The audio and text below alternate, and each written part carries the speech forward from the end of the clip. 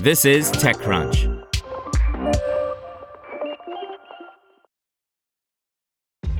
This episode is brought to you by ShipStation.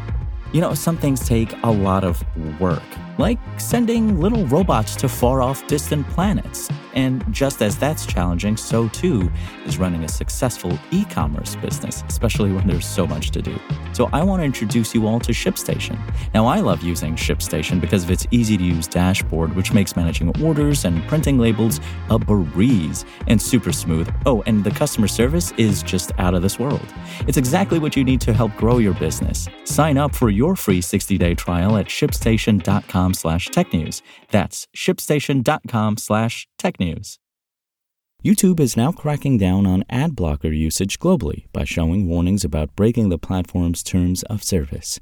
In some cases, the company is preventing users from viewing more videos unless they disable ad blocks. The video streaming platform started experimenting in June when it showed a message to users saying that the video player would be blocked after 3 videos if the ad blocker wasn't disabled. Now, the company confirmed to The Verge that YouTube has started a global effort asking users to either purchase a YouTube Premium subscription or allow ads. Prior to that, Android Authority noted that several users complained on the YouTube subreddit about seeing warnings in different formats about using ad blockers. Redditors didn't fail to notice that while YouTube is cracking down on ad blockers, there are several ads about ad blockers on the service. YouTube didn't specify what kind of limitations it is putting on users with ad blockers with this experiment. In a statement, it said that the use of ad blockers violate YouTube's terms of service.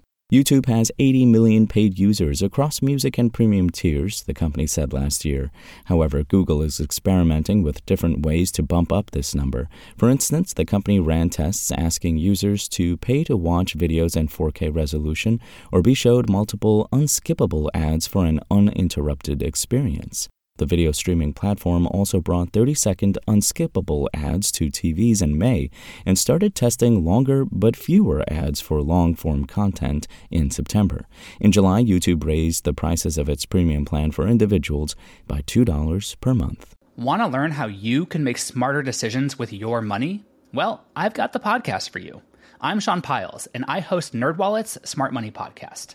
Our show features our team of nerds, personal finance experts in credit cards, banking, investing, and more. And they'll help you make the most of your money while cutting through the clutter and misinformation in today's world of personal finance. You'll get clarity on strategies to help you build your wealth, invest wisely, shop for financial products, and plan for major life events. Listen to NerdWallet's Smart Money Podcast wherever you get your podcasts.